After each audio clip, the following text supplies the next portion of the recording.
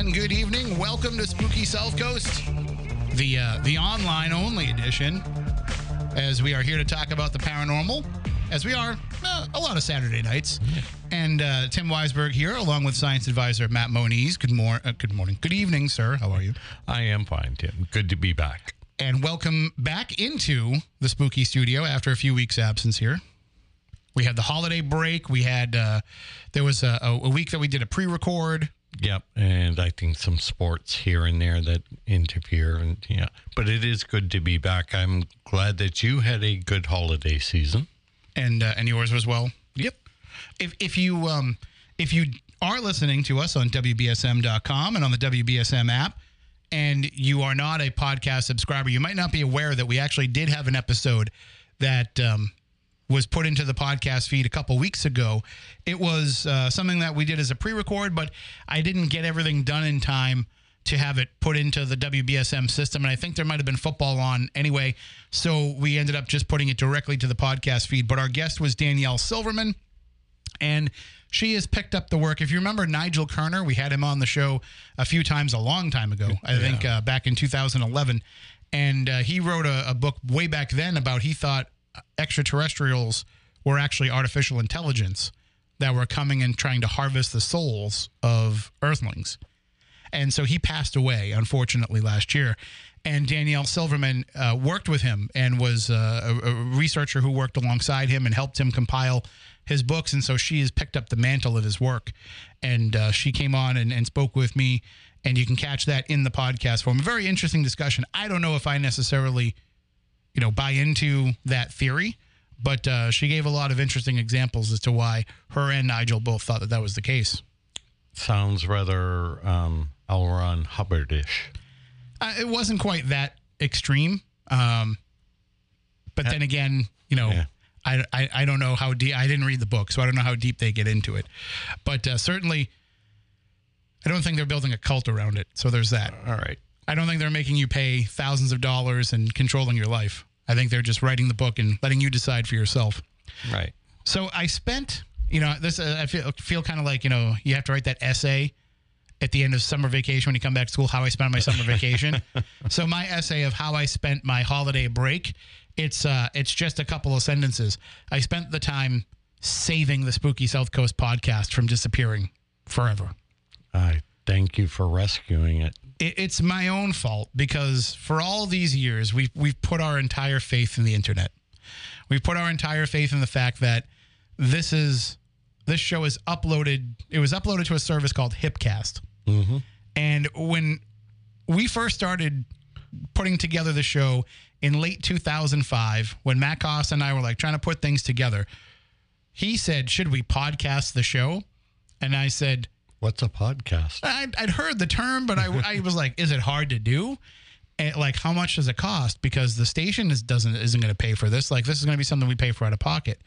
And so we found Hipcast, which at the time, there wasn't a lot of podcasting services, and this was $9.99 a month, and it allowed you to have unlimited bandwidth, unlimited downloads, and unlimited hosting. And compared to some of the other services at the time, which were usually twice that, we're this is a good deal. $10 for unlimited storage. Now because podcasts have grown so much, you can get all kinds of podcast services where they'll host your podcast and give you the same thing, and it's free. Had I known that years ago when they started doing all this, maybe I would have pulled it off Hipcast then and saved us $10 a month. But it was funny because every month, we had the Spooky South Coast bank account, which we don't make any money, so we never put money into it. When we would go out and do our events, I would usually take $25, $50 of the money that, came in from it, and I'd put it in there. And there goes our, recording fees. And we would put it in there, and that would cover the podcast, that would cover the website fees, all that kind of stuff. And there were months where, if we hadn't done an event in a while, there were months when there wasn't money in the account. And Matt and I would be working together, and we'd say, one of us has to run down and throw $10 in the bank because we can't let the Hipcast expire, because we're grandfathered into that $9.99 deal after they had raised the prices years later. Yep. We can't miss that. And so we would literally leave work, run down to the bank down the street and put $10 in so that we wouldn't risk losing it. But turns out it was, all for nothing. But so I realized like we're going to lose all these episodes if I don't do something. So they were supposed to put out a button on the website that would allow you to batch download every episode that you ever had stored. And so I looked for that button everywhere and couldn't find it. I emailed Hipcast and asked them about it. And of course, there's nobody answering emails because they're going out of business. So I never got an answer. So I said, I got to go and download all 600 and something episodes. And so I started doing it. I went out and I bought a hard drive. I was telling you I bought a 6 terabyte hard drive because I had no idea. That's a huge drive. Well, as it turns out, it'll last us a while now, because like I don't even have a terabyte of after I downloaded everything. It's like something like 75 gig. So I was like, all right, well, I don't know how much it's going to be, so let me buy this one. And so I bought it, started downloading all the shows, and I realized as I went through it that over the course of the years, it'll be 17 in a couple of weeks. That's another funny story, which I'll get to in a second. I found out that over the years, we have changed the naming conventions so much of the way that we save the episode. So sometimes we've changed the file name many different times. So it's probably showing up as crazy things in people's podcast feeds when they download them and everything. And just the way we labeled the episodes for the RSS feed had changed over the years. Like, the fact that we number the episodes now, well, we didn't used to do that. We used to do like Spooky South Coast for this date, or we do this date and the guest. And like, it changed so much over the years. I said, I'm just going to start from scratch. I'm going to redo them all. And so as I'm downloading all the episodes, I'm keeping a log in Google Docs of what the episode was about. I'm making sure I use the same file name, same format for the file name every time. And I'm changing the way that I list them all.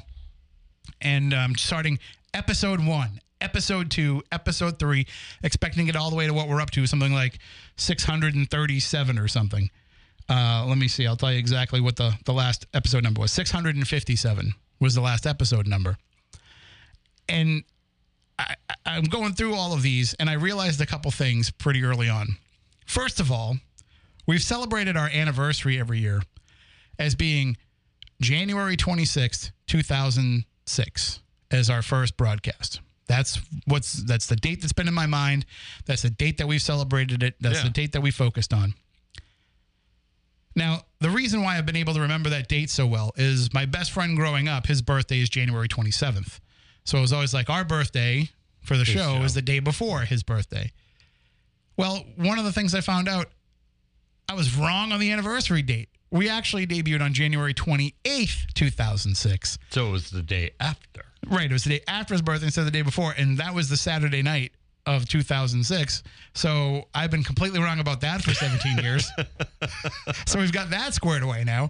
And then I'm starting going through all the episodes. And I'm at episode like 92. Now, keep in mind, I've got 657 episodes that I have to renumber. Well, not quite.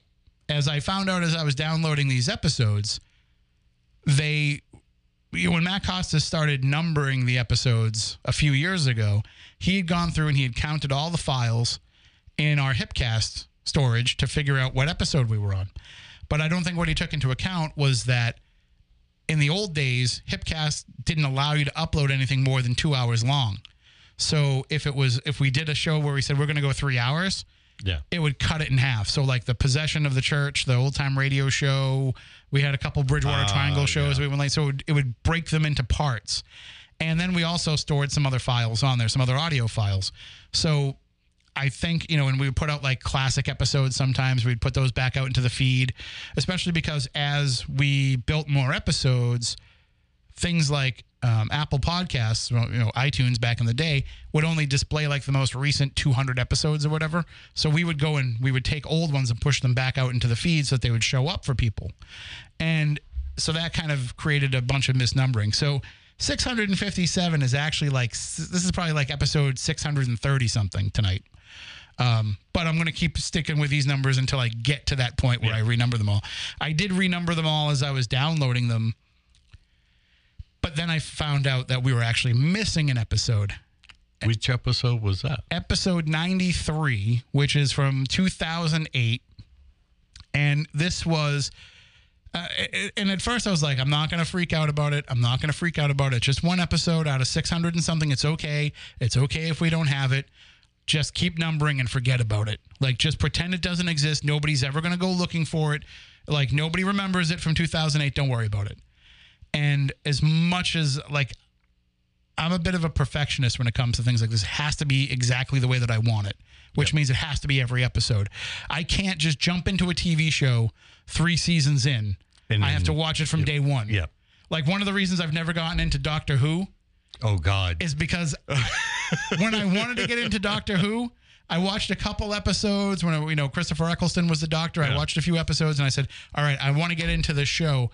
But I had to go all the way back to 1964 and 63. Yeah. And I was like, I have to go all the way back to that and get all the episodes and watch them all. And I was like downloading them off torrent sites. Oh, my God. And I was finding some of the episodes, a lot of the episodes were there, but some of the episodes are missing. Some are missing videos. Some missing. Yeah, they kind of recreated them by taking the audio from the show and using still photos. And I still watch those. And I got through like the first 3 or 4 seasons of it like that, but I just, ran out of steam. But that's just how my mind works. That's how I am. I have to see everything start to finish. I can't jump in media res, as they say. Well, if you ever want to do a Doctor Who thing, Andy. Well, from my understanding, BritBox now has all the episodes, so you can even the ones that are. So does Andy. Just photos. Yeah. But it was. I still have them all on my computer somewhere too. I have a computer tower in storage that has them all. But anyway, it also has every episode of In Search Of. But I'm like, well, I'm just going to skip this episode, forget it. And then I looked and I saw the description and I saw who the guest was. And it was Stanton Friedman and Kathleen Marden. And it was the first appearance of Stanton Friedman ever on this show. And it was one of only 2 appearances he made on Spooky before he passed away. Correct. So I said, there's no way I can not put a Stanton Friedman episode into the feed. So I'm furiously trying to search, is there any way that I can find this? And years ago, we used to not simulcast the show, but we also uploaded the show to a website called Planet Paranormal. And it's still around. You can still check it out. They have all kinds of great content. They even have an archive section of our show from when we used to upload it. But I can't access what would have been that time period on Planet Paranormal, which was like mid-2008. It doesn't go for that far back on their website. So I went into the Wayback Machine, the Internet Wayback Machine. I don't know if you've ever gone to this. No. On archive.org, they have what's called the Internet Wayback Machine, where you can go back to any website. You type in the website, and it'll go back and show you year by year by year. You can pick what year, and then it's taking snapshots of that site over the course of the year. And usually things like downloads and things like that, it doesn't have that functionality. It kind of shows you where it would be, but in some cases you can. And in some cases for the Planet Paranormal archives, you can still download some of our episodes from the archive that way. So I start digging through and trying to find it. And of course, that section, that time of 2008, we didn't upload any episodes to Planet Paranormal because we were not consistent with it. So it's not uploaded that way. So I'm just racking my brain thinking about, like, is there any way to get this episode? So I'm trying to see if anybody who I know who collects the show has it. And then I realized something. It's not in the Hipcast feed, which means we never actually put it out to podcast. Which means nobody that collects the show would have it unless they were like recording it off the radio.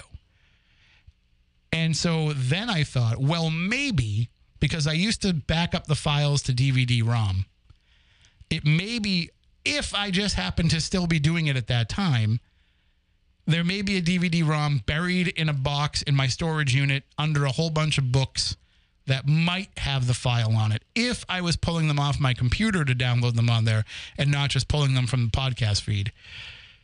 So at some point, I'm going to go in there and rip everything. The problem is every day I had time, it was raining, so I couldn't pull everything out of the storage unit. I got to get to the very back where there's these giant boxes of books, and then I got to dig through there, hope that I find the discs, and then hope that the discs have that year on there. And then if they do have that year on there, if it has that episode. So that's how I spent my holiday break. Wow. It was I mean, just sitting there in front of the computer, downloading it and saving it, and now renumbering them because I used Anchor for the podcast. Anchor is not very friendly toward going through 600 and something episodes to try and, change information on them. So I'm slowly going through them all, and you may get updates to it. You may have an episode show up in your podcast feed that has a different number than it had before. We'll try to make it all uniform. Once it's all done and we're on board, it'll be nice and clean. But for now, there might be some issues. And probably those of you who subscribe, you probably got a notification that there were new episodes to the podcast feed. You opened it up and you said 657. That's the last one that I heard. There's no new episodes. It's actually because Anchor allowed me to take all those missing episodes from the early part of the show, episodes 1 through 40 or whatever, and now they're all back into the feed. So you do have new episodes. They're just, from 17 years ago. Well, that means we can still plan for our 666th episode. We just have a little more time. Yeah. And I don't know. I haven't done the math. Maybe it works out that it is around Halloween time again. But so if you, long story short, if you've had any issues with your Spooky South Coast podcast, then let me know. Tim@SpookySouthCoast.com or hit me up on social media and let me know if you're having trouble accessing it, because we did migrate the RSS feed from Hipcast to Anchor, so it should have just carried everything over nice and easy. If I go to every podcast service, I can find Spooky South Coast, no problem, but I also didn't have an active subscription to it. I wasn't getting automatic downloads of anything. So if you're missing it, not getting automatic downloads, then let me know, because from my understanding, everything should have just swapped over with no issues. But it's nice because, we're still on all the same little services that we're on, but Anchor helps you get onto some of the bigger ones in a much cleaner way. So we actually, I made sure that we're still in all the places that you could always get it before. So you can get it from Apple Podcasts, you can get it from Spotify, you can get it from Google Podcasts. Let me see, what else? So Apple Podcasts, Google Podcasts, Amazon Music. Of course, we're on our competitors as well until they find out. And Stitcher and all those places. So anywhere that you want to get it, that you can't get it, let me know and we'll make sure it goes there. Zoom? What? Was that number? Like the video service? Yeah. No more video. Oh my gosh. People keep asking about that. They're like, when are you going to bring that back? Like, no, it's too much work. And plus, this is our bread and butter anyway, the audio stuff. So a little bit later on in the program, we are going to be joined by Ken DaCosta of Rise Up Paranormal. He's going to talk with us about the Conjuring House. Ken's going to be there doing some different stuff, different events going on, and we're going to talk to him about some of the experiences that he's had in the Conjuring House. And I've realized over the course of the last couple of months that there are... I've noticed that there's more ownership coming of haunted locations. So, and I say that in a sense of there's always been owners of them, obviously, but the owners are taking more of an active role in the scheduling of events, of activities going on. So it's not just a place so for years, the Lizzie Borden House existed, just using this as an example, and it was a bed and breakfast. People go there and stay the night. But when it came to paranormal things, it was a matter of the groups came in and asked to rent out the house for the night. Some of it might have been private groups that rented it out for themselves, but some of it was like us coming in and running events. And then it was up to us to run everything. And many of the places are still doing the same thing, but they're also putting on their own events. So, the Lizzie Borden House now has a nightly ghost hunt that takes place each night. The Conjuring House, she puts on her own different types of tours and investigations. And the same thing happens in other places. We were at the Murdoch Whitney House in Winchendon back in mid-December. And I was talking with Erica, who was one of the people in the historical society there, the cultural society, I believe they call it. And she was saying that they were doing the same thing, that they had their own things going, and they were going quite well. They were doing ghost tours, they were doing paranormal investigation nights, and they they actually were using one of the rooms as an escape room, and they were having a lot of success with that too. But the problem was, because they were an all-volunteer group, they had so many bookings that they couldn't get enough people to go there and be there for them. And so they actually ended up doing away with a lot of it. So I just thought that was interesting, that we're starting to see all these years later that these locations are getting more actively involved. Some of them because there's new owners, and new owners see that as a business opportunity. But also in other cases, people who have owned places for a long time who have said, wait, we can just do a lot of this stuff on our own. You know, and I think one of the forefathers of that was Waverly Hills. Yeah. Where you could go and rent it out, but there were also nights that they were putting on things too. I miss going to that place. I would like to go back. I mean, I'm not stopping you.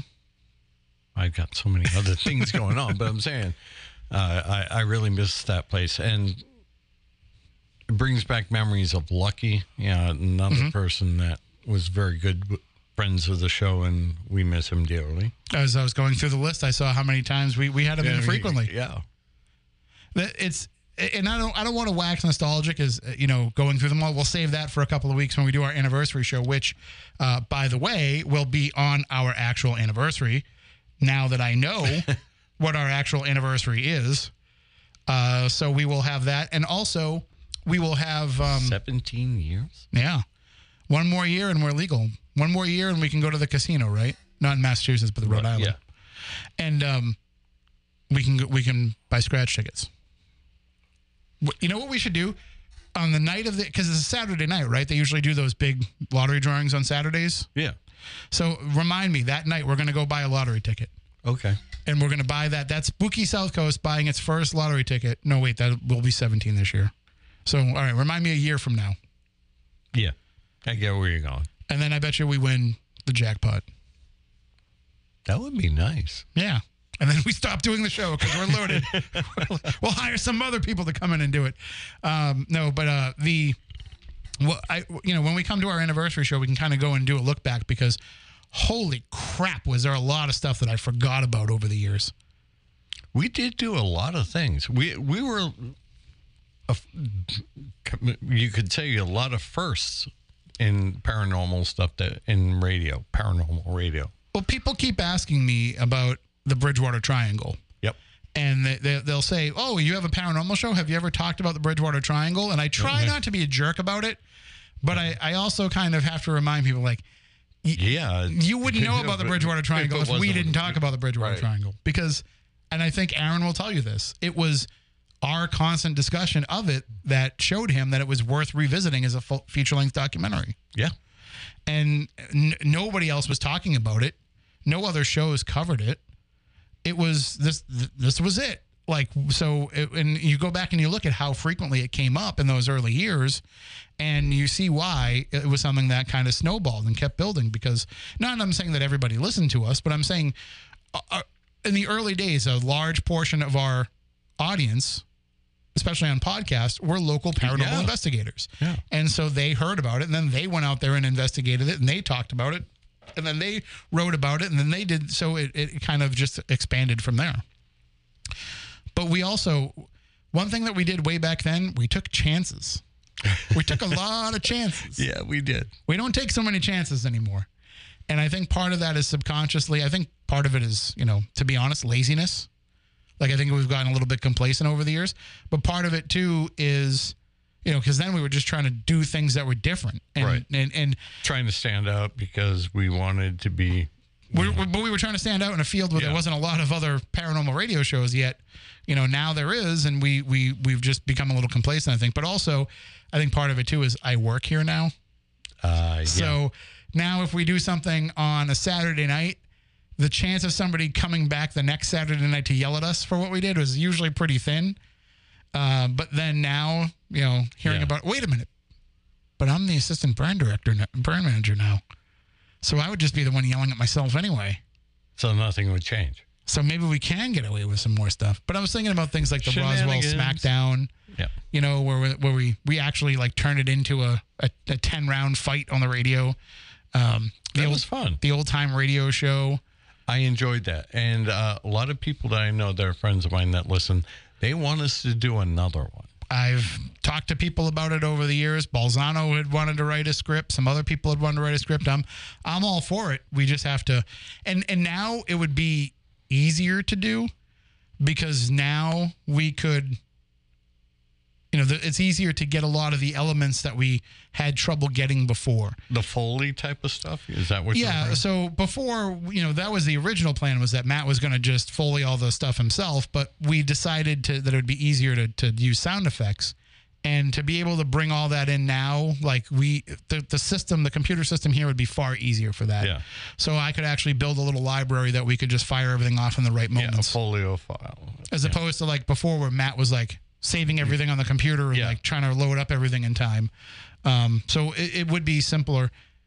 Obviously, the last couple of years, there's been concerns with you can't have 8 people coming and sharing in 3 microphones. But, now things are relaxing a little bit. We could. I've seen when they've done readings of scripts. They did it as fundraisers a lot during the pandemic. So I think they did a reunion of like Fast Times at Ridgemont High where everybody came together and they read the script and they did it. And if it can work, but if somebody's internet is just a little bit too slow, it kind of will slow things down a little bit. But if we do it, I definitely want to do it. You know what? We actually have the ability now, and we're going to utilize this more in 2023. We have the ability to take the show literally on the road. And maybe we don't have to do it in the studio and have people come and sit outside. Maybe we can go somewhere like a Zeitarian. Go to an actual theater, yeah. Maybe we can go, maybe not somewhere that big because that's a lot of space. But, maybe we can get a small little performing arts space. There's one in Wareham. There's one in Plymouth. Maybe we can go to one of these smaller places and do it on a stage in front of everybody. That's a possibility too. Although we'd have to hire Matt Costa back for the night. I wouldn't feel comfortable without him there producing it and making everything work smoothly. But it was, and by the way, that episode now has been combined into one. Oh, really? Okay. So I haven't updated the feed with that because I haven't gotten that far in it yet, but it'll eventually be replaced with one 3-hour episode. Yeah. So it's a question as you're going through. You say, do you want to expand it and make it? Do you want to just put everything in as one, or do you want to keep it as separate parts? And I think I'm going to put it as one because it all works together. And that's the advantage of taking chances back then. So we got to take more chances about stuff, especially, I'm trying to get us back into the interview format where we have the guests more often because, man, like going back through there and seeing some of those, like there's some really interesting topics that I just don't even remember covering. There was an episode that we did about Christmas products that were hazardous. Like it was called Tainted Christmas. We had a guest come on that had written a book. Totally blanked on that. Totally forgot about that. Okay. There's so many episodes that I was just like, I don't remember that at all. And I thought that I had a pretty good handle of everybody that we'd had on. And it must have been one of our first or second. It was pretty early, yeah. Yeah. And then going through and seeing some of the celebrities we've had on over the years. Like, all right, so I remembered that we had Eddie Money on the show. Yeah. I didn't realize we had Eddie Money on twice. I had forgotten that fact. Yeah. So we had him on twice. WWE Hall of Famer Mick Foley. Yeah. Hall of Famer, the $1 Million Man, Ted DiBiase. We had Lita, another WWE Hall of Famer on. We've had this one because, we used to do all that stuff with Wayne and Rock for Christmas. I didn't even realize that, like, it just totally blanked from my mind that we had Craig Goldie on from Dio. Yep. Like, I wish I could have gone back and done that episode over again and asked all kinds of questions about Dio. But you just listen to it and you say, oh man, why didn't I ask those questions? Why didn't I ask that? But yeah, you and I helped Wayne out with a couple of the Rock for Christmas tours and hanging out back, with guys from, Badfinger and, Joey Molland, who I think was on the show at one point. Yeah. We had, Terry Luce from XYZ. I was just playing some XYZ on my morning show yesterday. And, of course, hanging out with Sib Hashin from Boston and, Barry Goudreau. Well, obviously, they were hanging with Ernie. But it was fun. I went and did a couple little ghost hunts with Sib.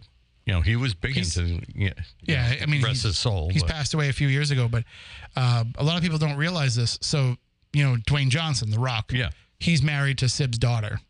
No shit. Yeah, I Lauren. did not know that. So they have some children together. So yeah, so Sib's grandkids are The Rock's kids. Yeah. Very Small interesting. world. Yeah. One of the episodes too that we put out there before we took our little holiday break, and it did air on WBSM, and it is out there in the podcast. But we have a special episode on misogyny in the paranormal. I put together a panel. It was, of course, Stephanie was with me. Sorry, Moniz, we didn't invite you to this because we figured, me being there was bad enough when we're trying to talk about women in the paranormal and the things that they face. One guy was taking up too much space already. I wish I could have pulled myself out and put another, female voice in there. But I asked Stephanie if she wanted to host it, and she wasn't totally sure that she wanted to run the whole thing. So that's why I stuck in there. But because we did it over StreamYard, so we only had 6 spots. And so it was her. It was Amanda Woomer from Spook Eats, and who publishes the journal The Feminine Macabre. We had Becky Ann Galentine. We had Amanda Paulson. We had, and by the way, Becky Ann Galentine is known on social media as My Bloody Galentine. Amanda Paulson is known as Pretty Effin' Spooky. And we had Amanda Millette, who you've heard on this program, who is Spooky New England Ghoul. And we had them all come on and talk about the way that women are treated in the paranormal. And it's pretty eye-opening if you haven't listened to it. But one of the things that was a major topic of that night is just how many creepy guys there are in the paranormal. Like, remember that time that Stephanie got hired to be a special guest at a ghost hunt? And she was pretty much the only one. She was the only one there. She drove all the way up to, I figured it was New Hampshire or Maine or whatever. And when she got there, it was just her and the guy that hired her. And he paid her a good amount of money just so he could hang out with her privately the whole time. And she still feels icky about it to this day. And that's something that is, it's bad. It's bad how much of this is, and we certainly can't name names, but we are hearing names, and it's just, it's an issue. So if you haven't checked out that episode, please do, because it's an important one. And I'm not saying that just to, blow smoke. I've had a lot of people who've come back and said, thank you guys for doing this episode and for putting that out there. And there's other things like that we can cover, other issues that I think as we go forward, we will, because we do have kind of a responsibility as being, I don't know how many people listen to us and consider us to be like authorities on anything or consider our voice to have any weight. But as looking at all these episodes as I've been doing this, that's a heavy volume of episodes. So somebody looking for a paranormal show might say, I think I'll go to this one because they've got a lot of episodes and I know it's worth my time to invest myself in it. And so if you're going to have all of these topics covered, there's other important topics that we need to cover. We need to do something about the racism that exists. We need to do something about the anti-Semitism that exists. These are problems that, I'm sure have been going on in the field for a long time, but have they really go on in everyday life. So having it happen it happens in sports. It happens in, But it's co-opting so much stuff in the paranormal these days that because the paranormal world is prone to discuss these conspiracy theories that are out there, and those conspiracy theories open the door for these kind of things. So you and I 10 years ago could have sat here and had a really fun discussion with somebody about, were there secret Nazi bases in Antarctica that they were hiding UFOs in? And, that was something that people have talked about forever. But then there's people who are pushing an anti-Semitic agenda who start talking about those things and are putting themselves out there as people to talk about those things and start working in some of these anti-Semitic statements. Just as an example, on Midnight Society, I had somebody come on to talk about the occult and Nazism. And, well, the occult and Nazism is well documented. Right. So my thought is, of course, immediately my alarm goes off because of how much people are sneaking this stuff in these days. But I'm looking at it and I'm like, it's somebody who has been talking about this topic for a long time. And yeah, he's been associated with some people who have had some questionable things. But, I'm willing to hear this guy out. And so we go through, it's a 2-hour show.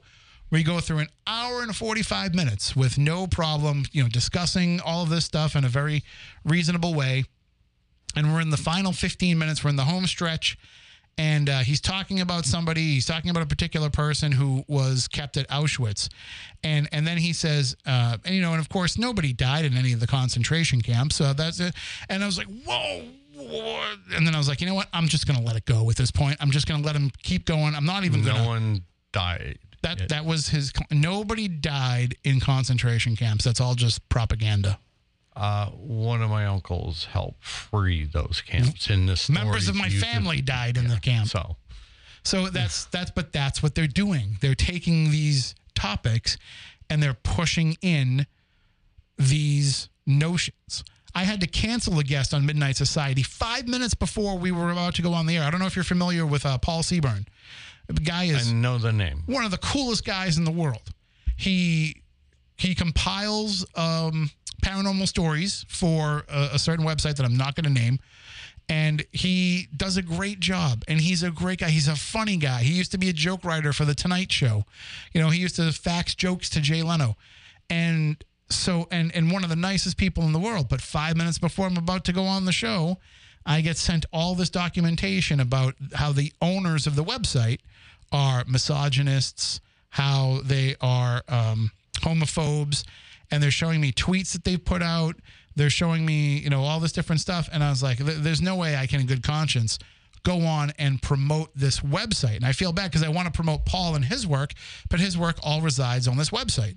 And so I called him and I'm like, I'm sorry, but I can't put you on the air because I can't promote that site. And I can't talk to you without it being, it's all about the articles that you've written. So I have to stand up to this and say, no, we're not giving airtime that will bring people and create revenue on that site. It's hard. It's hard. That's a site that Nick Redfern writes articles for. Who Nick Redfern is one of the most, I know wide open-minded people, except for the Bentwaters thing. I'm sure you guys don't agree on that. Yeah. Because he thinks that was all a hoax. But there's, it's just that it's amazing how much people can get co-opted by those who create these sites. Look at Dark Matter. When I got fired from Dark Matter, and they turned that into, this far-right, alt-right conspiracy garbage. And it just, I'm 1 week I'm doing a show about, April Fool's jokes and legends and all those kind of things. And, talking about ghosts and things like that. And then the next night they're like, we've got people live in hospitals proving that there's nobody there with COVID, that this isn't real. I mean, I understand that part of getting involved in a space where conspiracy theories can be part of the discussion, that it's going to mean that sometimes that discussion is going to be a little bit out of bounds. But the fact that it's come in through so much, you saw this happen a few years ago with MUFON. Oh yeah, where MUFON basically fell apart. Yeah, because of the misogyny that was going on in that organization. It wasn't just misogyny; it was just outright lunacy in some parts of it. But they actually had women who came forward and said that they were. And then the president of MUFON, Jans, he gets arrested for soliciting sex from a 16-year-old girl. Yeah, which I don't know. Turns out to be it was a trap. Yeah, yeah, but I don't know what the outcome of that case was. So I'll say allegedly. But I also saw how, they said, okay, well, we've got to replace this guy. And who did they replace him with?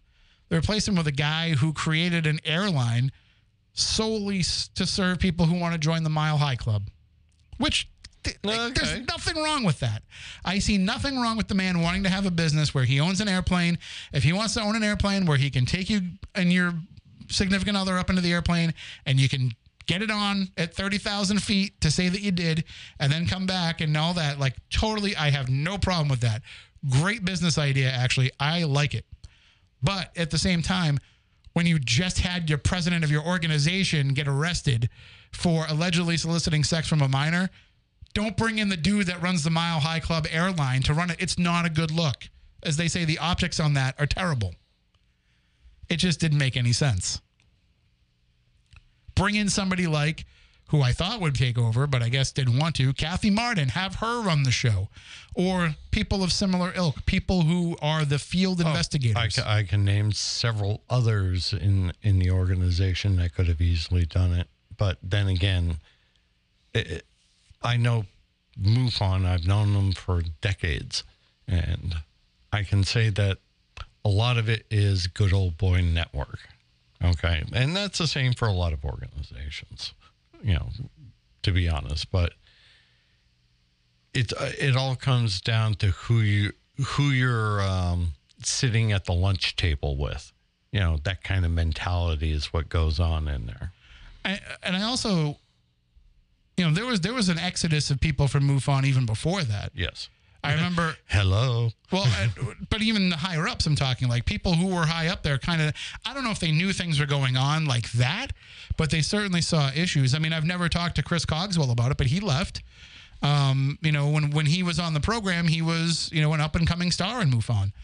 And, and you've seen, it's funny because as I was going through the episodes, I saw all these other attempts that there had been over the years to start these different paranormal centralized organizations like a MUFON. It still could use one, and MUFON is still not a bad idea. It's just not executed properly. It'll never work for ghosts. It will never work for ghosts. As long as half the people that are out there collecting the data think that an orb is a ghost and think that you have no right to tell somebody when it might be lens flare or anything like that.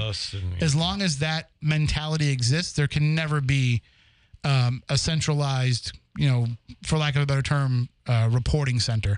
But that was one of the things. We had the Worldwide Paranormal Reporting Center that some of our friends started to get going. We had them on multiple times, and we thought, hey, this might be the one that go. Nope, didn't work. And then I just looked through all the episode descriptions like, oh, here's another one. Nope, didn't work. Donna LaCroix started one. Nope, didn't work. Yeah. So it just, it's almost like we are, in the paranormal world, we have a reluctance to have somebody out there that might point out the BS, because deep down inside, we know that a lot of it is BS. But there are some real genuine gems out there. Sure. But if you only focused on what was real and genuine, it wouldn't be that much to talk about. It wouldn't be as popular as it is. Yeah. There wouldn't be as many TV shows, there wouldn't be as many radio shows, podcasts, whatever, if we only focused on the true stuff. I mean, obviously we try to do that here, but how many times have we also had episodes where we talked about... Just total silliness, too. We do that. We do that. We do that quite a bit. And sometimes it's just about food. But if you go beyond that and you say, let's just say that you were going to focus on only the cases that were believed to be true or couldn't be debunked as a hoax. That's kind of doing a disservice too. You have to talk about the things that are hoaxes. You have to talk about the things that aren't real, and have those discussions in a way of, here's why it went that way. But you can't do that. You can't point out anymore that is a lens flare or dust or whatever. You can't point out that, well, maybe that's actually another investigator talking in your EVP clip. Like, those days are gone. People don't want to hear it. You're a hater if you say that. And I see the same thing with influencers on social media, where there are some influencers who are the most hollow people in the world, but yet everybody buys into everything that they put out there. And if you say anything against that, you're going to get shot down. And it's sad, because the checks and balances that we had to answer to, and that others who have come up have had to answer to, are kind of gone now. Because you just have to find people that are willing to back what it is that you think, and that can be your tribe, as they say. That can be your people. And it doesn't work that way. Science doesn't work that way. Well, it shouldn't work that way. It's like, have you worked in science? No, science, the Application versus science, the Yeah. science versus science, the business are two Yeah. different things. Yeah. Like, for example, I'm sure you have had plenty of times that you have been told, you don't have to give us any real examples, but there are probably plenty of times you've been told, hey, wait, I don't think this. And people have told you, shh, just move on. Oh, every day. Yeah. Like, Yeah. yeah, we'll worry about that later. Yeah, every day. Yeah. And it kind of bothers me a little bit because you work with like pharmaceuticals and things that people probably shouldn't be saying. Don't worry about that. Yep. Well, hey, this drug will make it so that you don't get Alzheimer's disease. Yeah, but you will grow hair all over your eyeballs. Sure, we'll worry about that later. That's not a problem. Yeah, that's Yeah, I'm being a little glib about it, but yes, it really does happen. And there was a meme I saw recently, and not to be taking things one way or another. It basically said, I tried to follow the science, but it keeps leading me back to the money. And that statement is correct. Do you have colleagues who are similarly frustrated, though? I mean, is it? Oh, yeah. So it's a matter of, hey, you just stay quiet to get your paycheck. Essentially, yeah, because the way the economy is and the way the business is, if you don't toe the line, you can very easily be blackballed out. Do you have Hulu? No, You need to get I barely watch TV. get yourself like a 1 month subscription to Hulu and watch the series Dope Sick about how the Sacklers put out the OxyContin, and you will probably be screaming at the TV as you watch it, and it might be a little bit too real for you. So that means I gotta go watch it at somebody else's place because I don't want to throw anything through my TV. No, I don't think anybody. It's just a TV show. I don't think anybody would. I don't think you're going to get fired over it. Nobody's going to find out that you watched it. No, Is that your concern? No, being aggravated, I don't want to. Oh, you don't want to break your own TV. I see what Yeah. you're saying. Yeah, no, it won't. I don't think it'll get you to that point. But I think where I was, my mouth dropped. And my mouth stayed dropped for almost the entire 8 episodes or whatever. You'll probably just be nodding your head. That's kind of the way it was. I'll tell you a little bit about it during the break so that, I don't want to put you on the spot on the radio, but man. Well, I work for companies that make the stuff. So. Profit over people. That's why I'm saying I don't want to put you in any weird position. It wouldn't be something I wouldn't already know. So, all right, well, we are going to take a break here coming up because we will have the news, even though we're stream only. The news is coming up at the top of the hour. When we come back on the other side, Ken DaCosta from Rise Up Paranormal is going to join us, and he'll discuss with us some upcoming events he has going on at the Conjuring House and some of his investigations there, because the activity there is changing. And the things so if you heard a lot about these negative, scary things that went on at the Conjuring House, it's not like that anymore. At least it doesn't seem that way. It seems like under this new ownership, and nothing against the old ownership, I just think it's a different approach and a different mindset. It has kind of metamorphosized into something else. And of course, the old owners, by the way, are still helping out with the new owners. So it's not like it was them as people. I think there's just something that has changed there. And it's really fascinating to watch, especially to those who have been going back there again and again, like Ken DaCosta, and doing a case study of it. So we'll talk with him about that. We'll also take your phone calls at 508-996-0500, or you can hit us up on App Chat on the WBSM app. If you download the app and you go to the app chat feature, select Spooky South Coast. It usually selects the show that's on anyway, and just send that on over. And that will send us a text message right here on the studio that we can either read on the air or we can respond to. And you can send that to us anytime. You don't have to do it just during the show, but it's always good to do it during the show if you want us to talk about it on the air.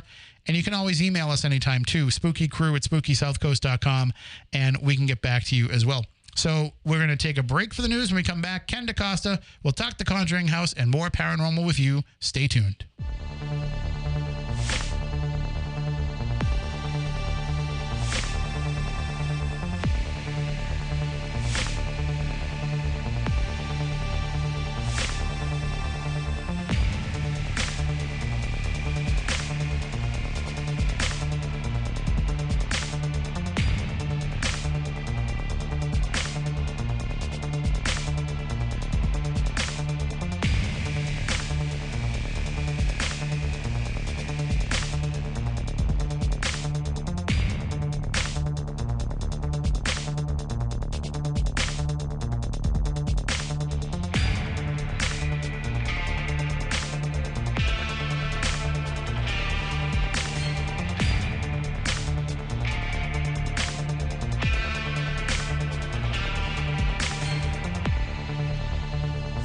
And welcome back in hour number 2 of Spooky South Coast here. Tim Weisberg here, along with science advisor Matt Moniz. And we are glad to be back here in the Spooky Studio, talking with you about the paranormal. 508-996-0500 is the number to call in if you want to call in. And we're going to have Ken DaCosta join us here in a bit from Rise Up Paranormal. He's got some things going on this evening, but he's going to hopefully pop in if he can. And if not, we definitely want to have him come on in the future to talk more in depth about what's going on over at the Conjuring House, because, like I said, it is pretty interesting how much things are changing there. One of the, we used to do shows, as I was going through all those past shows, I realized we used to do like a paranormal year in review at the end of every year. And we would kind of talk about what we thought were some of the things that would be happening going forward. This year, I think, was a strange one in the paranormal world, because we saw, first of all, we saw places change hands. We saw some of the TV shows canceled. We saw some of the new TV shows debut. There's always a lot of fluctuation in the paranormal world anyway. There's always people who pass away. We lose new people starting that are making an appearance. So it really was. It was a year in flux, which, looking back at it all, I'm kind of glad. It was nice to have a lot of, as weird as activity in the paranormal world, not paranormal activity, but a lot of things happening in the paranormal world, as after the last couple of years had been, obviously slowed down because of everything that was going on. So it was nice to see that there was another year where it's like, wow, there really is a lot going on. And flipping it around, it also shows that there is quite a bit of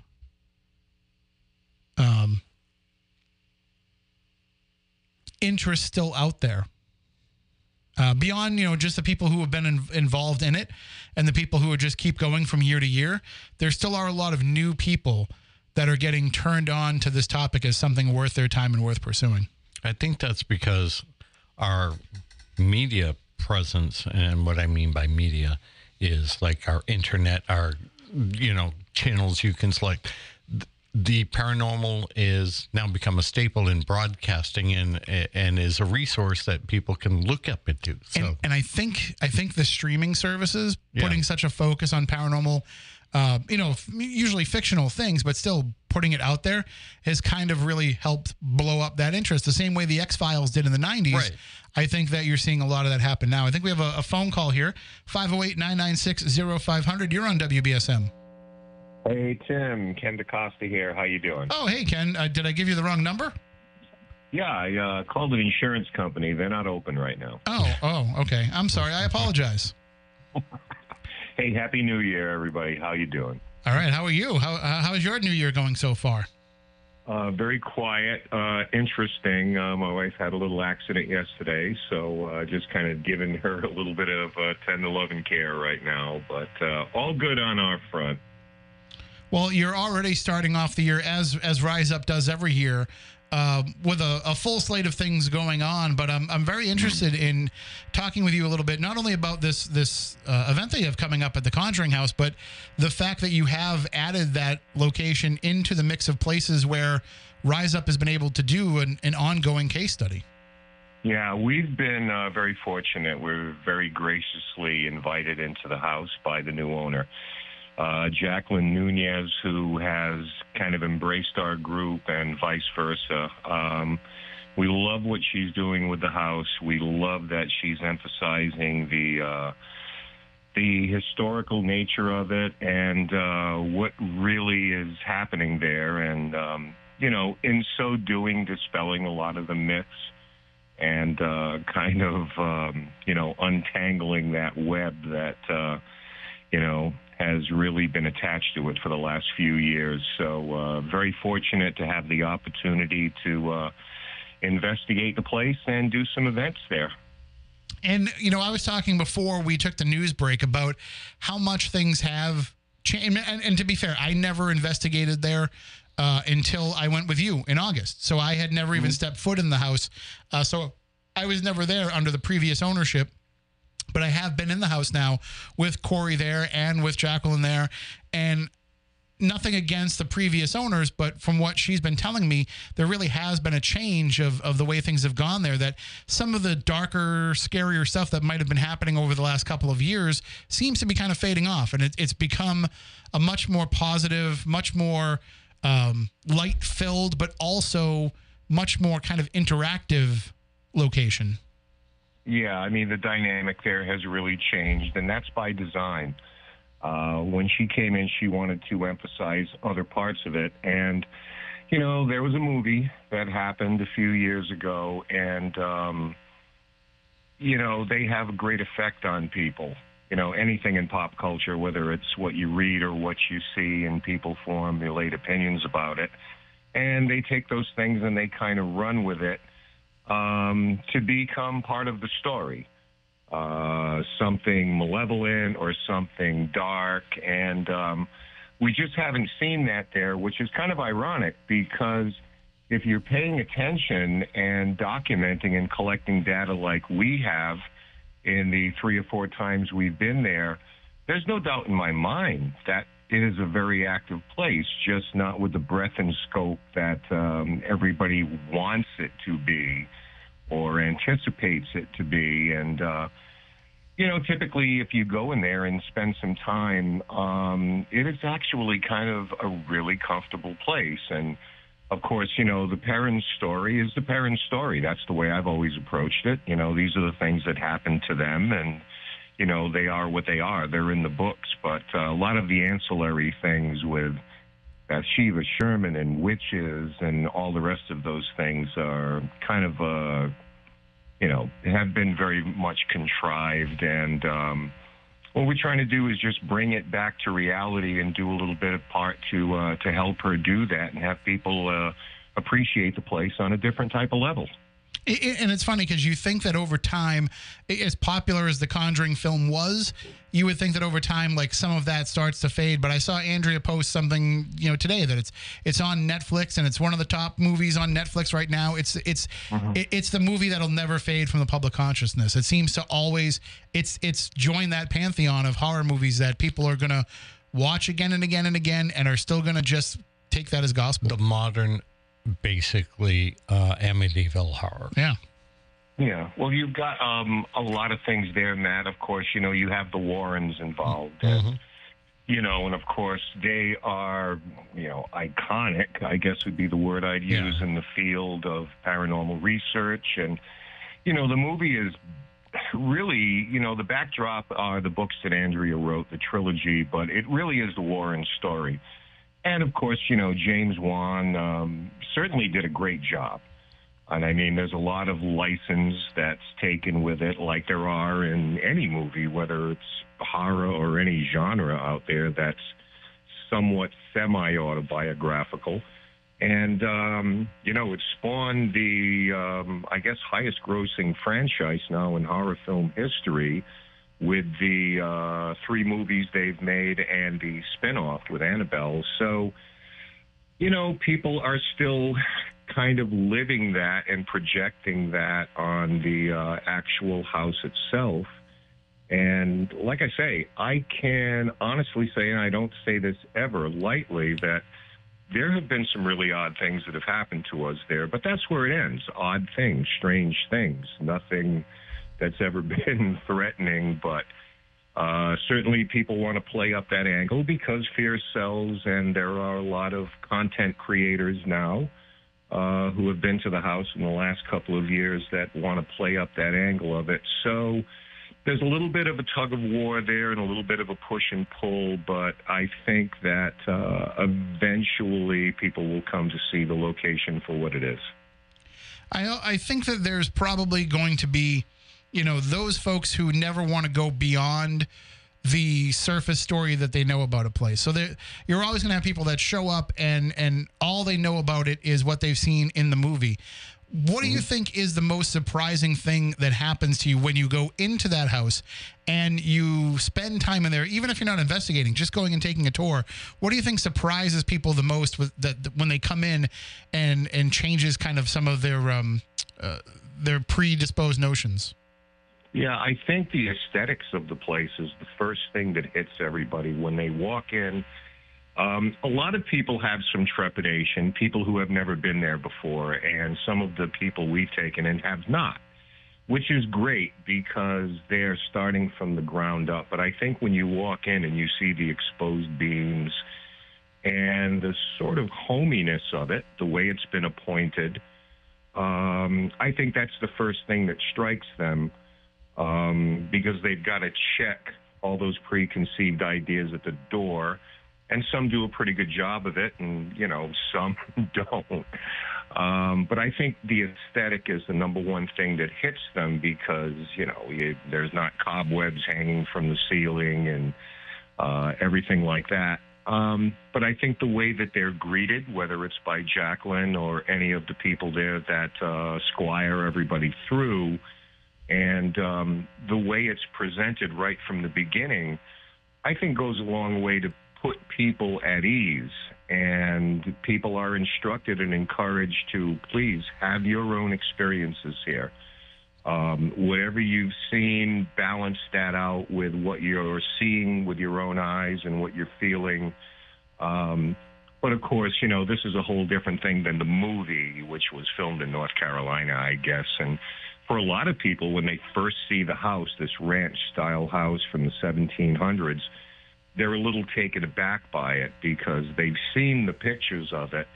But I think once you get inside, there's kind of a comfortable feeling and a homey type of feeling that comes along with it. So I think that's the first thing that I think people really, it sort of hits them when they walk into the place. It's nothing at all like they would typically expect.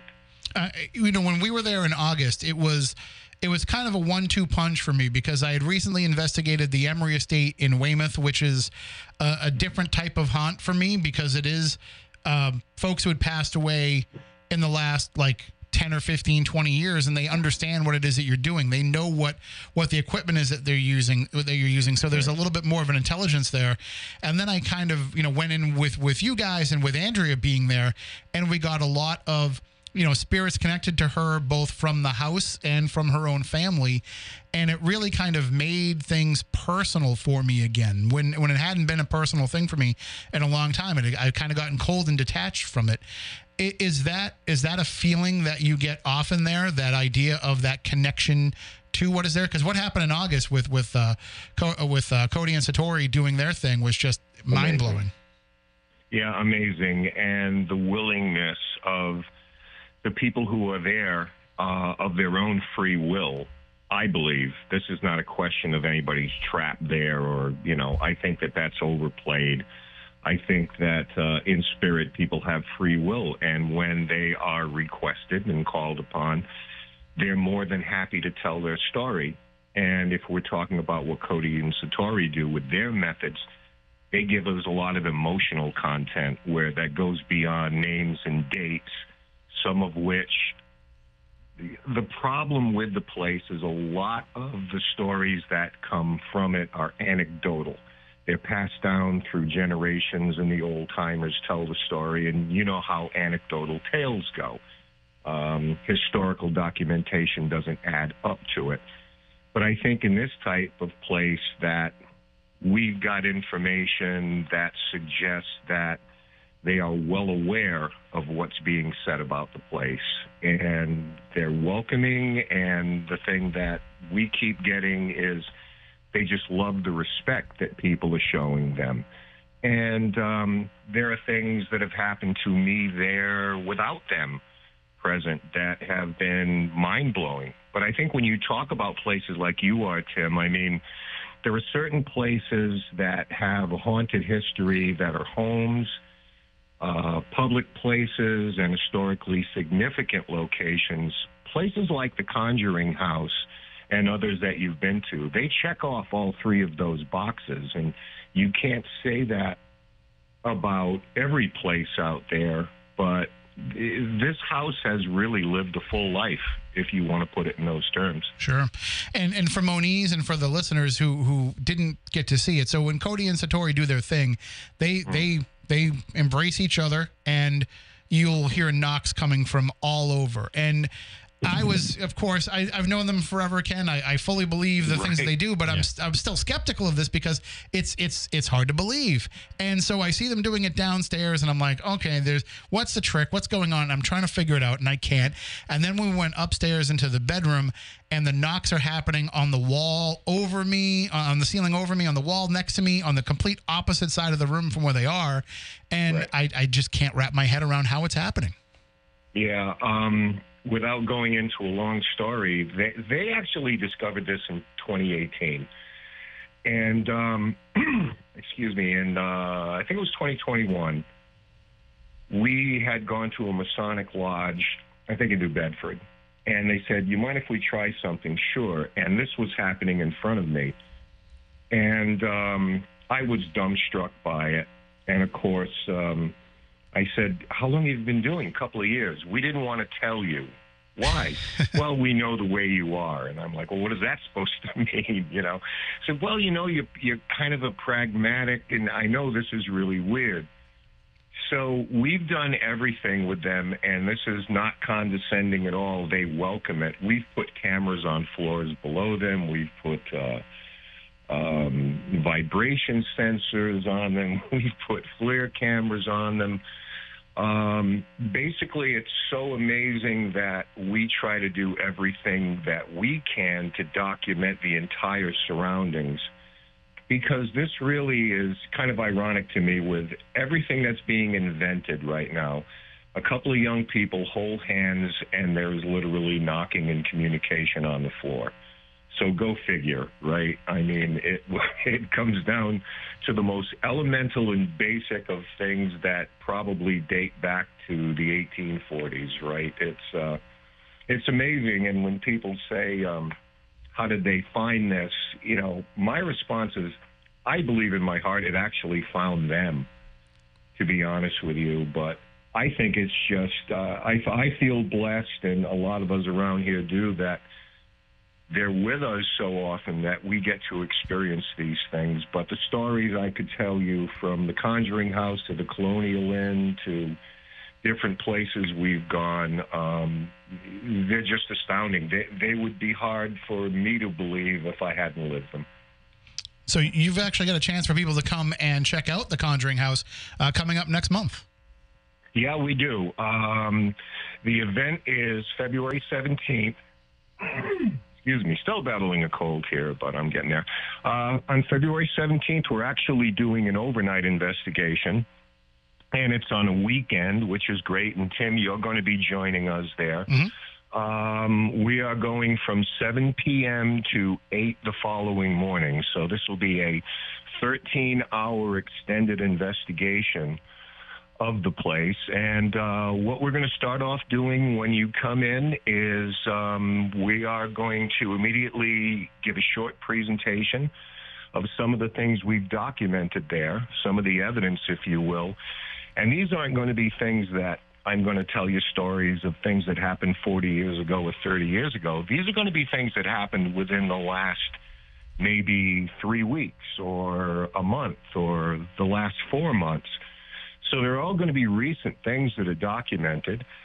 And then we'll take a tour of the house, of course, which is always a big favorite for people who have never been there before. Get you used to the lay of the land with all the lights on.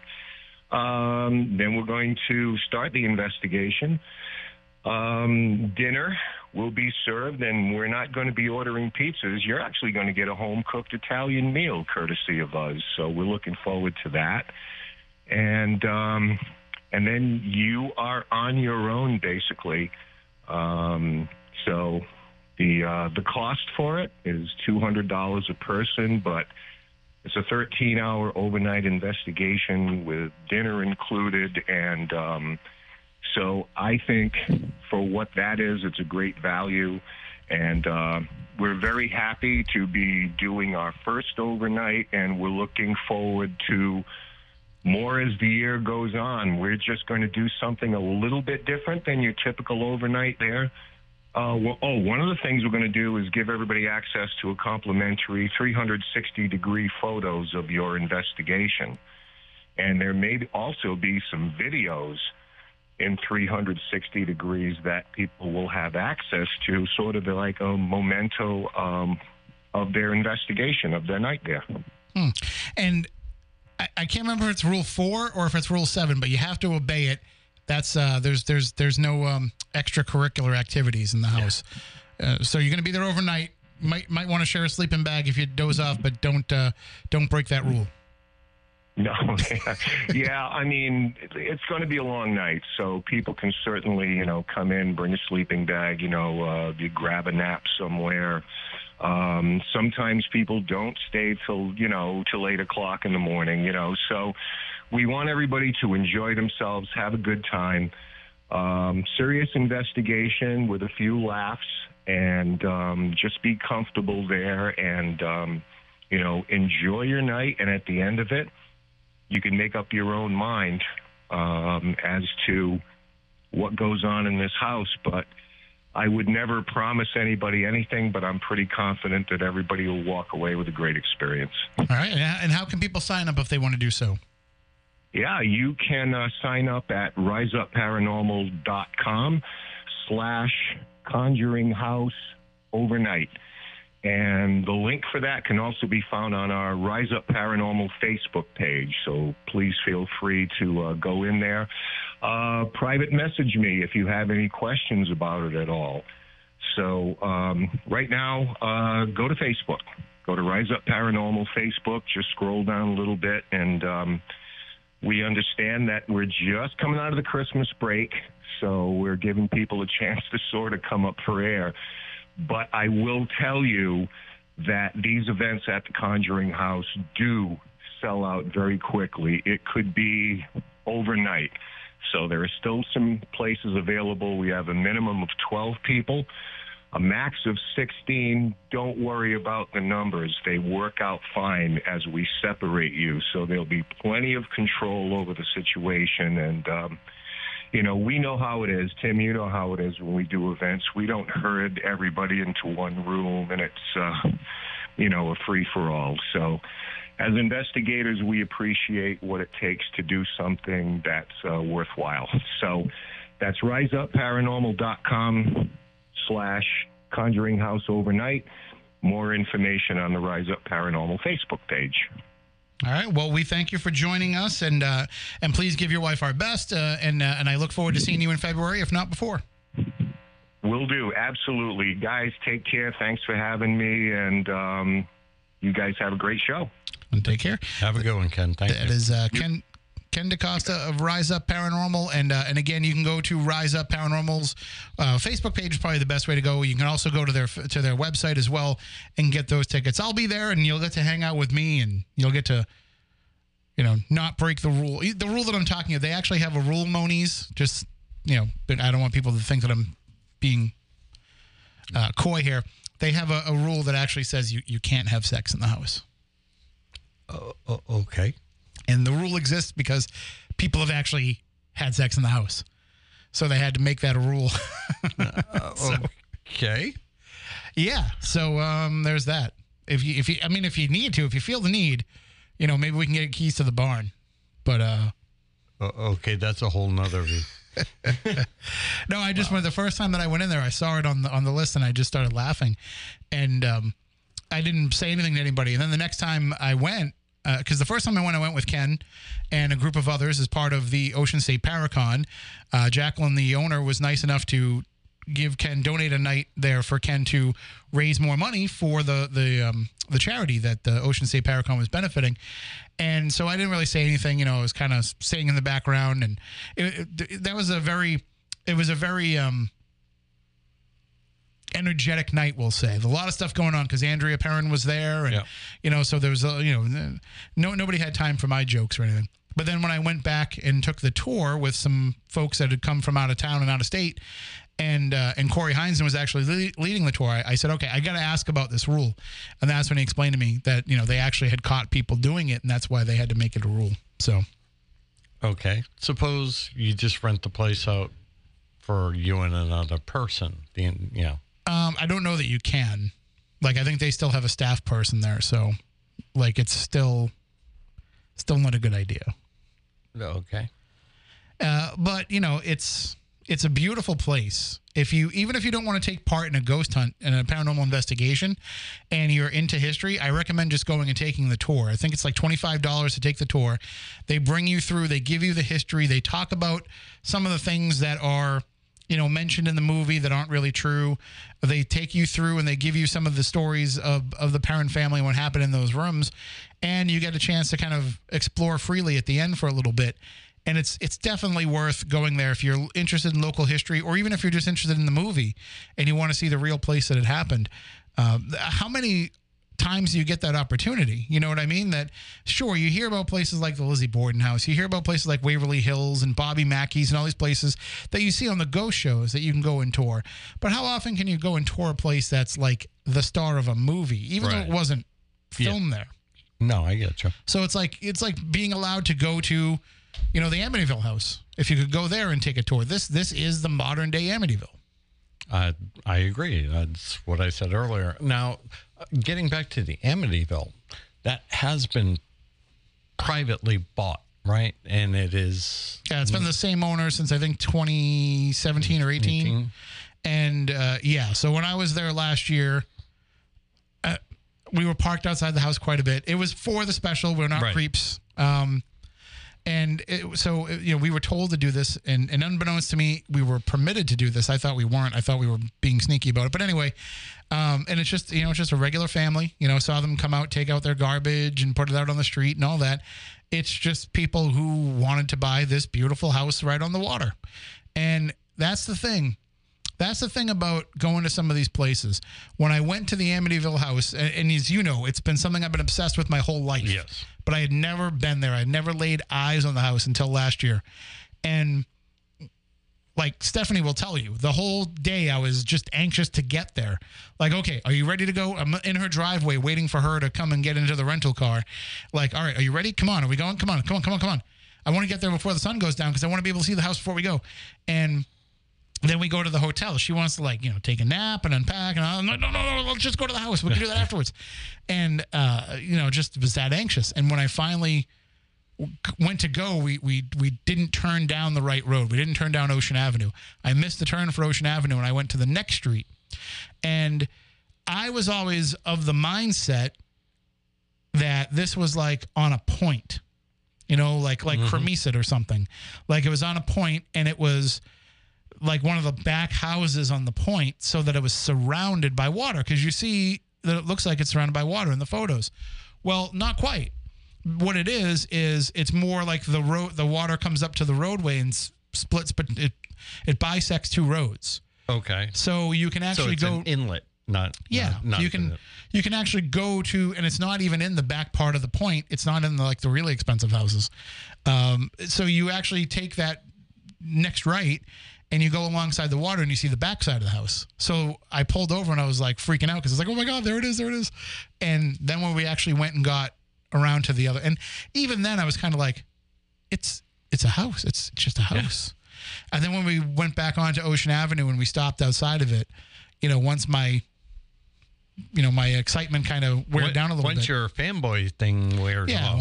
Once I was done geeking out over it, I looked over and I was like, it really is just a house. And it's an odd house, too, because it seems like it's shoved between two houses where it shouldn't be. It's like somebody decided... Somebody sublotted it and it got built. And I'm sure, based on the age, I don't know how old the age of the houses are around it, but it could have been the only house there and then they built the other two houses. Yeah. But it really just feels like somebody built a house between two other houses. But then you see it and you're like, wow, it's just a house, and it's just a normal family that lives there. And after a little while, you start to feel bad that you're hanging outside somebody's house. Like these poor people, and they're poor neighbors, by the way, who, you can't stop outside that house. It's there, like it says right on, there's a sign, no stopping. So you're actually stopping in front of the neighbor's house next door, and you just feel bad. And at one point, we're like sitting in the car, Stephanie and I, we're doing an Estes method session, and a guy comes out of the house, and I think that he's like coming to yell at us, and he walks right by us and he walks down the street, and then he comes back, and I think he was like moving a car or something, but he didn't even pay us any attention. And I was like, man, we're really just like invading this neighborhood right now. And it's kind of that same way at the Conjuring House. It's, if you're going there for an event. Well, the Conjuring House is off the road more. It is, but there's neighbors. True. And it's not off the road more. It's right on the road. It's just it's not a very busy road. Yeah. But it's literally right off the road. You can see it from the road.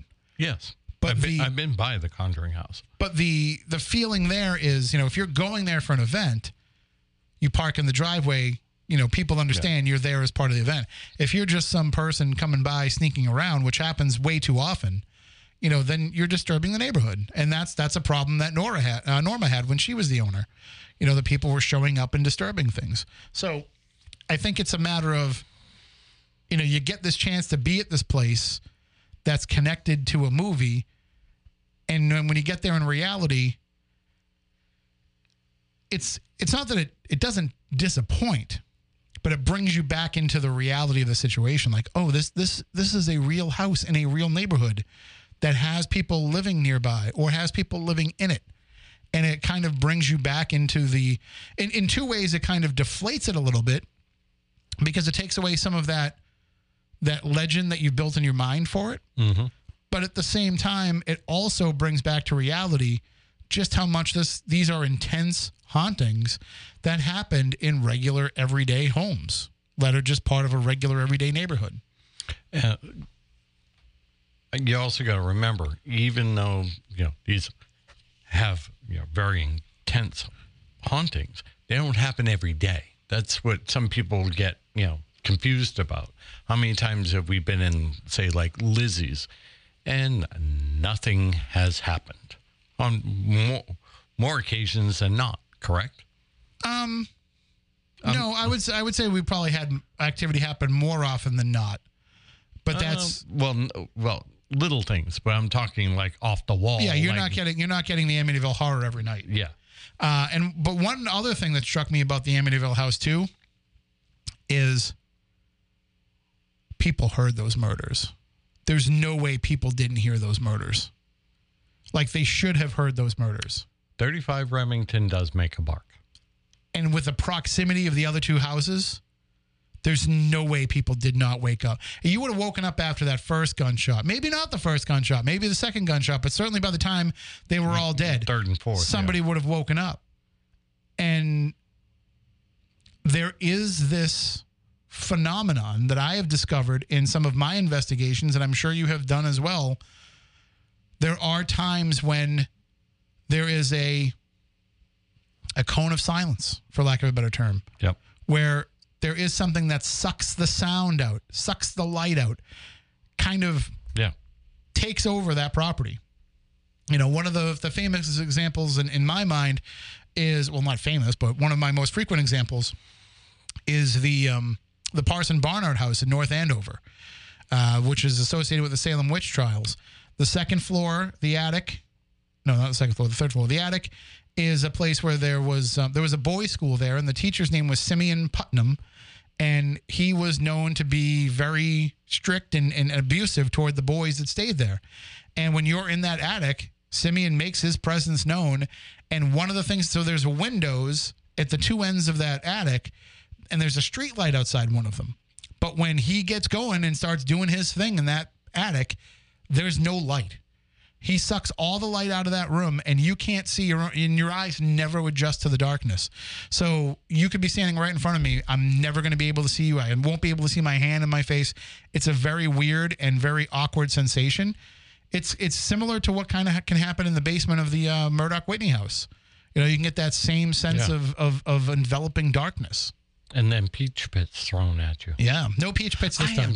Still fascinated as hell about how that, because you and I both experienced it on not just one, several occasions. And then we found the peach pits down there.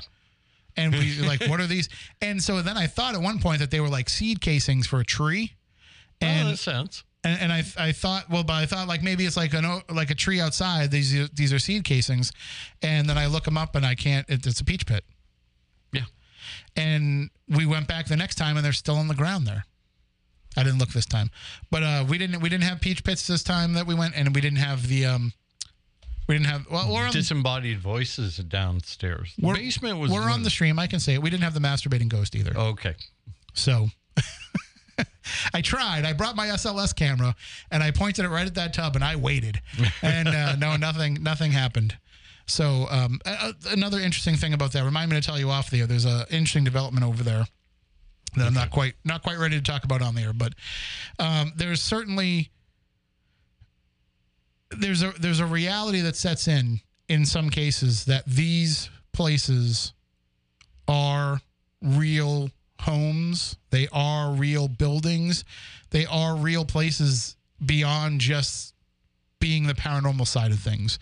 You know, like when you think about Lizzie Borden and how that was somebody's home for so many years after the murders happened. Or like the Fairing Tavern. It's no longer a home. It's a museum. Or I was talking about that just last week. The Payne House, or, speaking of, how is Christy? She's doing good. Yeah, she's rehabbing. She's staying with some friends and rehabbing, and she's back on social media, and good. She seems to be healing well. Making her my best wishes. Will do. Making some life changes, but she should be back at it hopefully soon.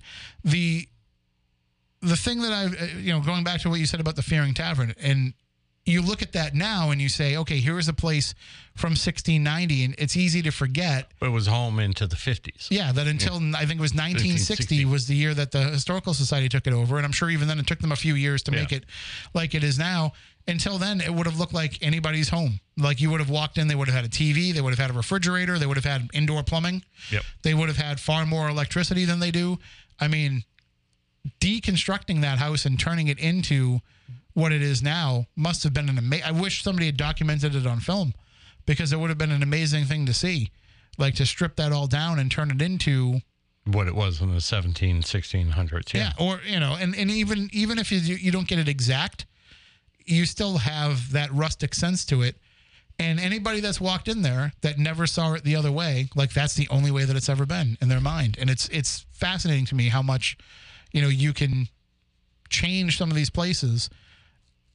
Like, I'm sure the Lizzie Borden house changed quite a bit before they started remaking it to look like it did in the photos. I also think, too, though, that if you do have electricity, you can leave a few outlets, because us ghost hunters are going to need them when we get there. One thing that bugs me about the Fairing Tavern is you got to plug everything in downstairs in that one outlet. Yeah. But it really is, we're privileged to have the opportunity to go into some of these places, because really, if you think about it, the Conjuring House, if not for this story, first of all, if not for the story, it might not be a property that survived. That at some point somebody might have said, it's time to just level this place and build something new on this property. That, this owner taking over and the Heinzens before her saying, like, we want to make this the Conjuring House. We want to make this a place people can come and investigate. If that property had just been sold to somebody else, that person might have decided at some point it's time to level this and build something with more modern conveniences instead of somebody who was trying to preserve it for its history. So, but we're lucky, because it really should stay a private residence, but because of the power of this story, where the public is able to get inside there and check it out. Yeah. Well, we live in a very history-rich area, so we're lucky in that respect. Yeah, I mean, and when you think about the amount of places like asylums, hospitals, jails, things that should have been torn down years ago, but that the paranormal helps keep it open and helps keep it alive. Eventually, they're going to go away. Eventually, there's going to be somebody who comes in and says, I don't care how much money they're making on these ghost hunts, it's not worth it. That property is more valuable. Look at Danvers. Let's tear it down for the most part, and let's turn it all into condominiums. That's going to be the fate of a lot of these places. But for now, we're able to keep them going. Lakeville Hospital, I think, is slated to be leveled. How many times have they had potential buyers for that over the years? The Armory in New Bedford, that just got sold to the city. So the state sold it to the city for $10. I tried to give the mayor the $10 so that I could go in there and investigate. He wouldn't take my $10 bill. But they just bought that. The state is putting in $3.5 million to renovate the roof. And then after that, they're going to open it up for development. So it's going to be turned into apartments. That's what it's going to be. And somebody's going to come in, somebody's going to want to invest that money, and they're going to turn it into apartments. So that's the future of a lot of these places. And we as paranormal investigators and fans and researchers, we're only prolonging that inevitability because we're not going to be able to keep it that way forever. At some point, something's, I mean, we made it through the pandemic, really, with a lot of these places not having to shut down. But it's sad to say the eventual future is, at one point, this place was filled with 200-year-old buildings, and then we plowed them all down for progress. Yay. So, assuming that they were buildings built in the 1600s that were leveled in the 1800s. And that's reasonable. Yeah. Yeah, reasonable. So that's why we focus on so many of these things. It's why we promote the events that people are going on and have going on. It's why we run our own. It's because, let's take advantage of these while we can get in there. Because we've seen it happen. I was just talking with somebody about the Houghton Mansion. Here's a place that we can't get into anymore. And haunted as hell. And probably won't be able to get into, although as it's sitting there languishing, the hope is that the paranormal focus will become renewed and that maybe this person will realize, well, if I can't see my vision through quite yet, at least I can make a little money by letting people in here. Because you're right, it is one of the most insanely haunted places, and it's a story that needs to be told. It's something that needs to be. Think about the way that we investigated back then versus the way that we investigate now. We have much more. I know that I say that I don't really like to use the equipment, but we do have much more evolved equipment. It's easy to get our hands on some of the stuff that we couldn't get our hands on back then. So opening that place back up and investigating it differently than we did 10 years ago would be a huge difference. But it's just sitting there and languishing, not allowing that to happen. Yeah. So listen, when we buy our spooky South Coast lottery ticket, yep, and we win that jackpot, yep, we just have to go knock on the door and say, hey, listen, we just won a bunch of money and we're stupid, so we're just going to buy a bunch of stuff and not really talk to a financial advisor or anything. Name your price. Because it's sad when you think about how low that place went for, and that we couldn't pull something off. I think it went for under $300,000, didn't it? Yeah. I thought it was like 260, 275 or something. Very cheap for what the size of. Speaking of people who had to let their haunted properties go for short money, I don't know if you saw this recently, but Edward and Lillian returned to the S.K. Pierce Mansion. Did they? Yeah. Well, so the S.K. Pierce Mansion has now opened up for tours. So they've completed the renovation inside, and now they're doing historical tours, and you can go and take a tour. The plan is very soon, if not already, they're going to be opening up for people to stay overnight. They were just finishing one bit of so they have the driveway. They become tour guides? Is that it? I know. No, they just went back for a visit. Oh, okay. I was like, I know they sold it. No, they went back for a visit, but from the way Marion was explaining it to me, they just have to finish a little parking area. Mm. They have to grade that properly to get all the permits that they need cleared away, and then they'll be allowed to open up for people to stay overnight. Yeah, there's a waiting list of like 6,000 people to stay there. Area left a lot to be desired. Well, they're going to raise it up so that it drains, and then but now you can just go there and you can take a tour. So that's something that they have going on. So Edwin and Lillian, it's all right. I know who you meant. Yeah, I keep going back to Edward from the Pierce family. So they got a chance to go back there, and they had photos of them in there. So I didn't get a chance to I wanted to call them up and talk to them and say, hey, do you want to pop on the show and talk about what it was like being back there? But if they're listening, reach out. We'd love to have you come on. We are just about out of time for this week. When we return next week, let me tell you, hold on, let me pull up my calendar. And what have you got for events where you're going to be at? That's it. I have nothing else planned yet. All right. Well, working on securing a date for the Wayside. But other than that, Next week, Reverend Karen E. Herrick is our guest. She's going to be talking about the spirituality and how it relates to psychology, which I think is going to be a fascinating discussion. Excellent. I told Stephanie you have to be here because it's a lot of, medium stuff. So you got to be here for it. So hopefully she'll be able to join us and take part in that. I also think, too, that, when we celebrate our anniversary this year, on our actual anniversary, that, maybe we'll invite some of our our former guests and friends. I hope they're still our friends. I haven't talked to some of them for a while. Well, some, yeah. But I hope that they can come on and join us. As speaking of former guests and former friends, I actually did make one change in the episode descriptions as I was fixing the podcast. When I got to the episode where Father Daniel Gargilio was our guest, I did make a note that he turned out to be a fraud. So, which all these years later, Coast to Coast still hasn't updated that information on their website. They haven't pulled that episode down. So he's been exposed as a fraud and a fictional creation of a guy who is of questionable character. So, well, the day that, the weekend that I got to hang out with him, he's definitely an odd duck. Yeah. Definitely an odd duck. A lot of, I met some weird, quote unquote, priests and, clergy people before, but, yeah. Talk about misogyny in the paranormal. He's one of the OG people who were accused of that. So that was something that I just had to make note of. And by the way, speaking of Coast to Coast AM, happy 20 years to George Norrie, who celebrated his 20th anniversary as being the host of the program. So that's very, it's a milestone.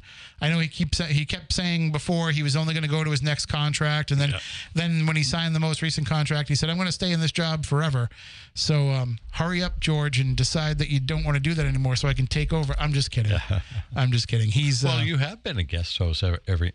Not on that program. Not yet. No. Well, I was trying to get WBSM to put Coast to Coast on so that maybe that would help me be a guest host over there, but all right, didn't work out quite yet. But listen, Tom Danheiser, you have my phone number. If you need a guest host, you know how to get to me. I don't have to do my show till 9:00 in the morning, so I can certainly stay up and host Coast to Coast, and I've got all the equipment to do it right at home. So, all right, well, that's going to do it for us for this week. Again, as I said, next week our guest will be Reverend Karen E. Herrick, and then we're looking to bring back some of our favorite past guests coming up in the coming weeks here as we get ready to look back with our 17th anniversary coming up on January 28th, and we'll have some champagne, I think, right? Yeah, we usually do.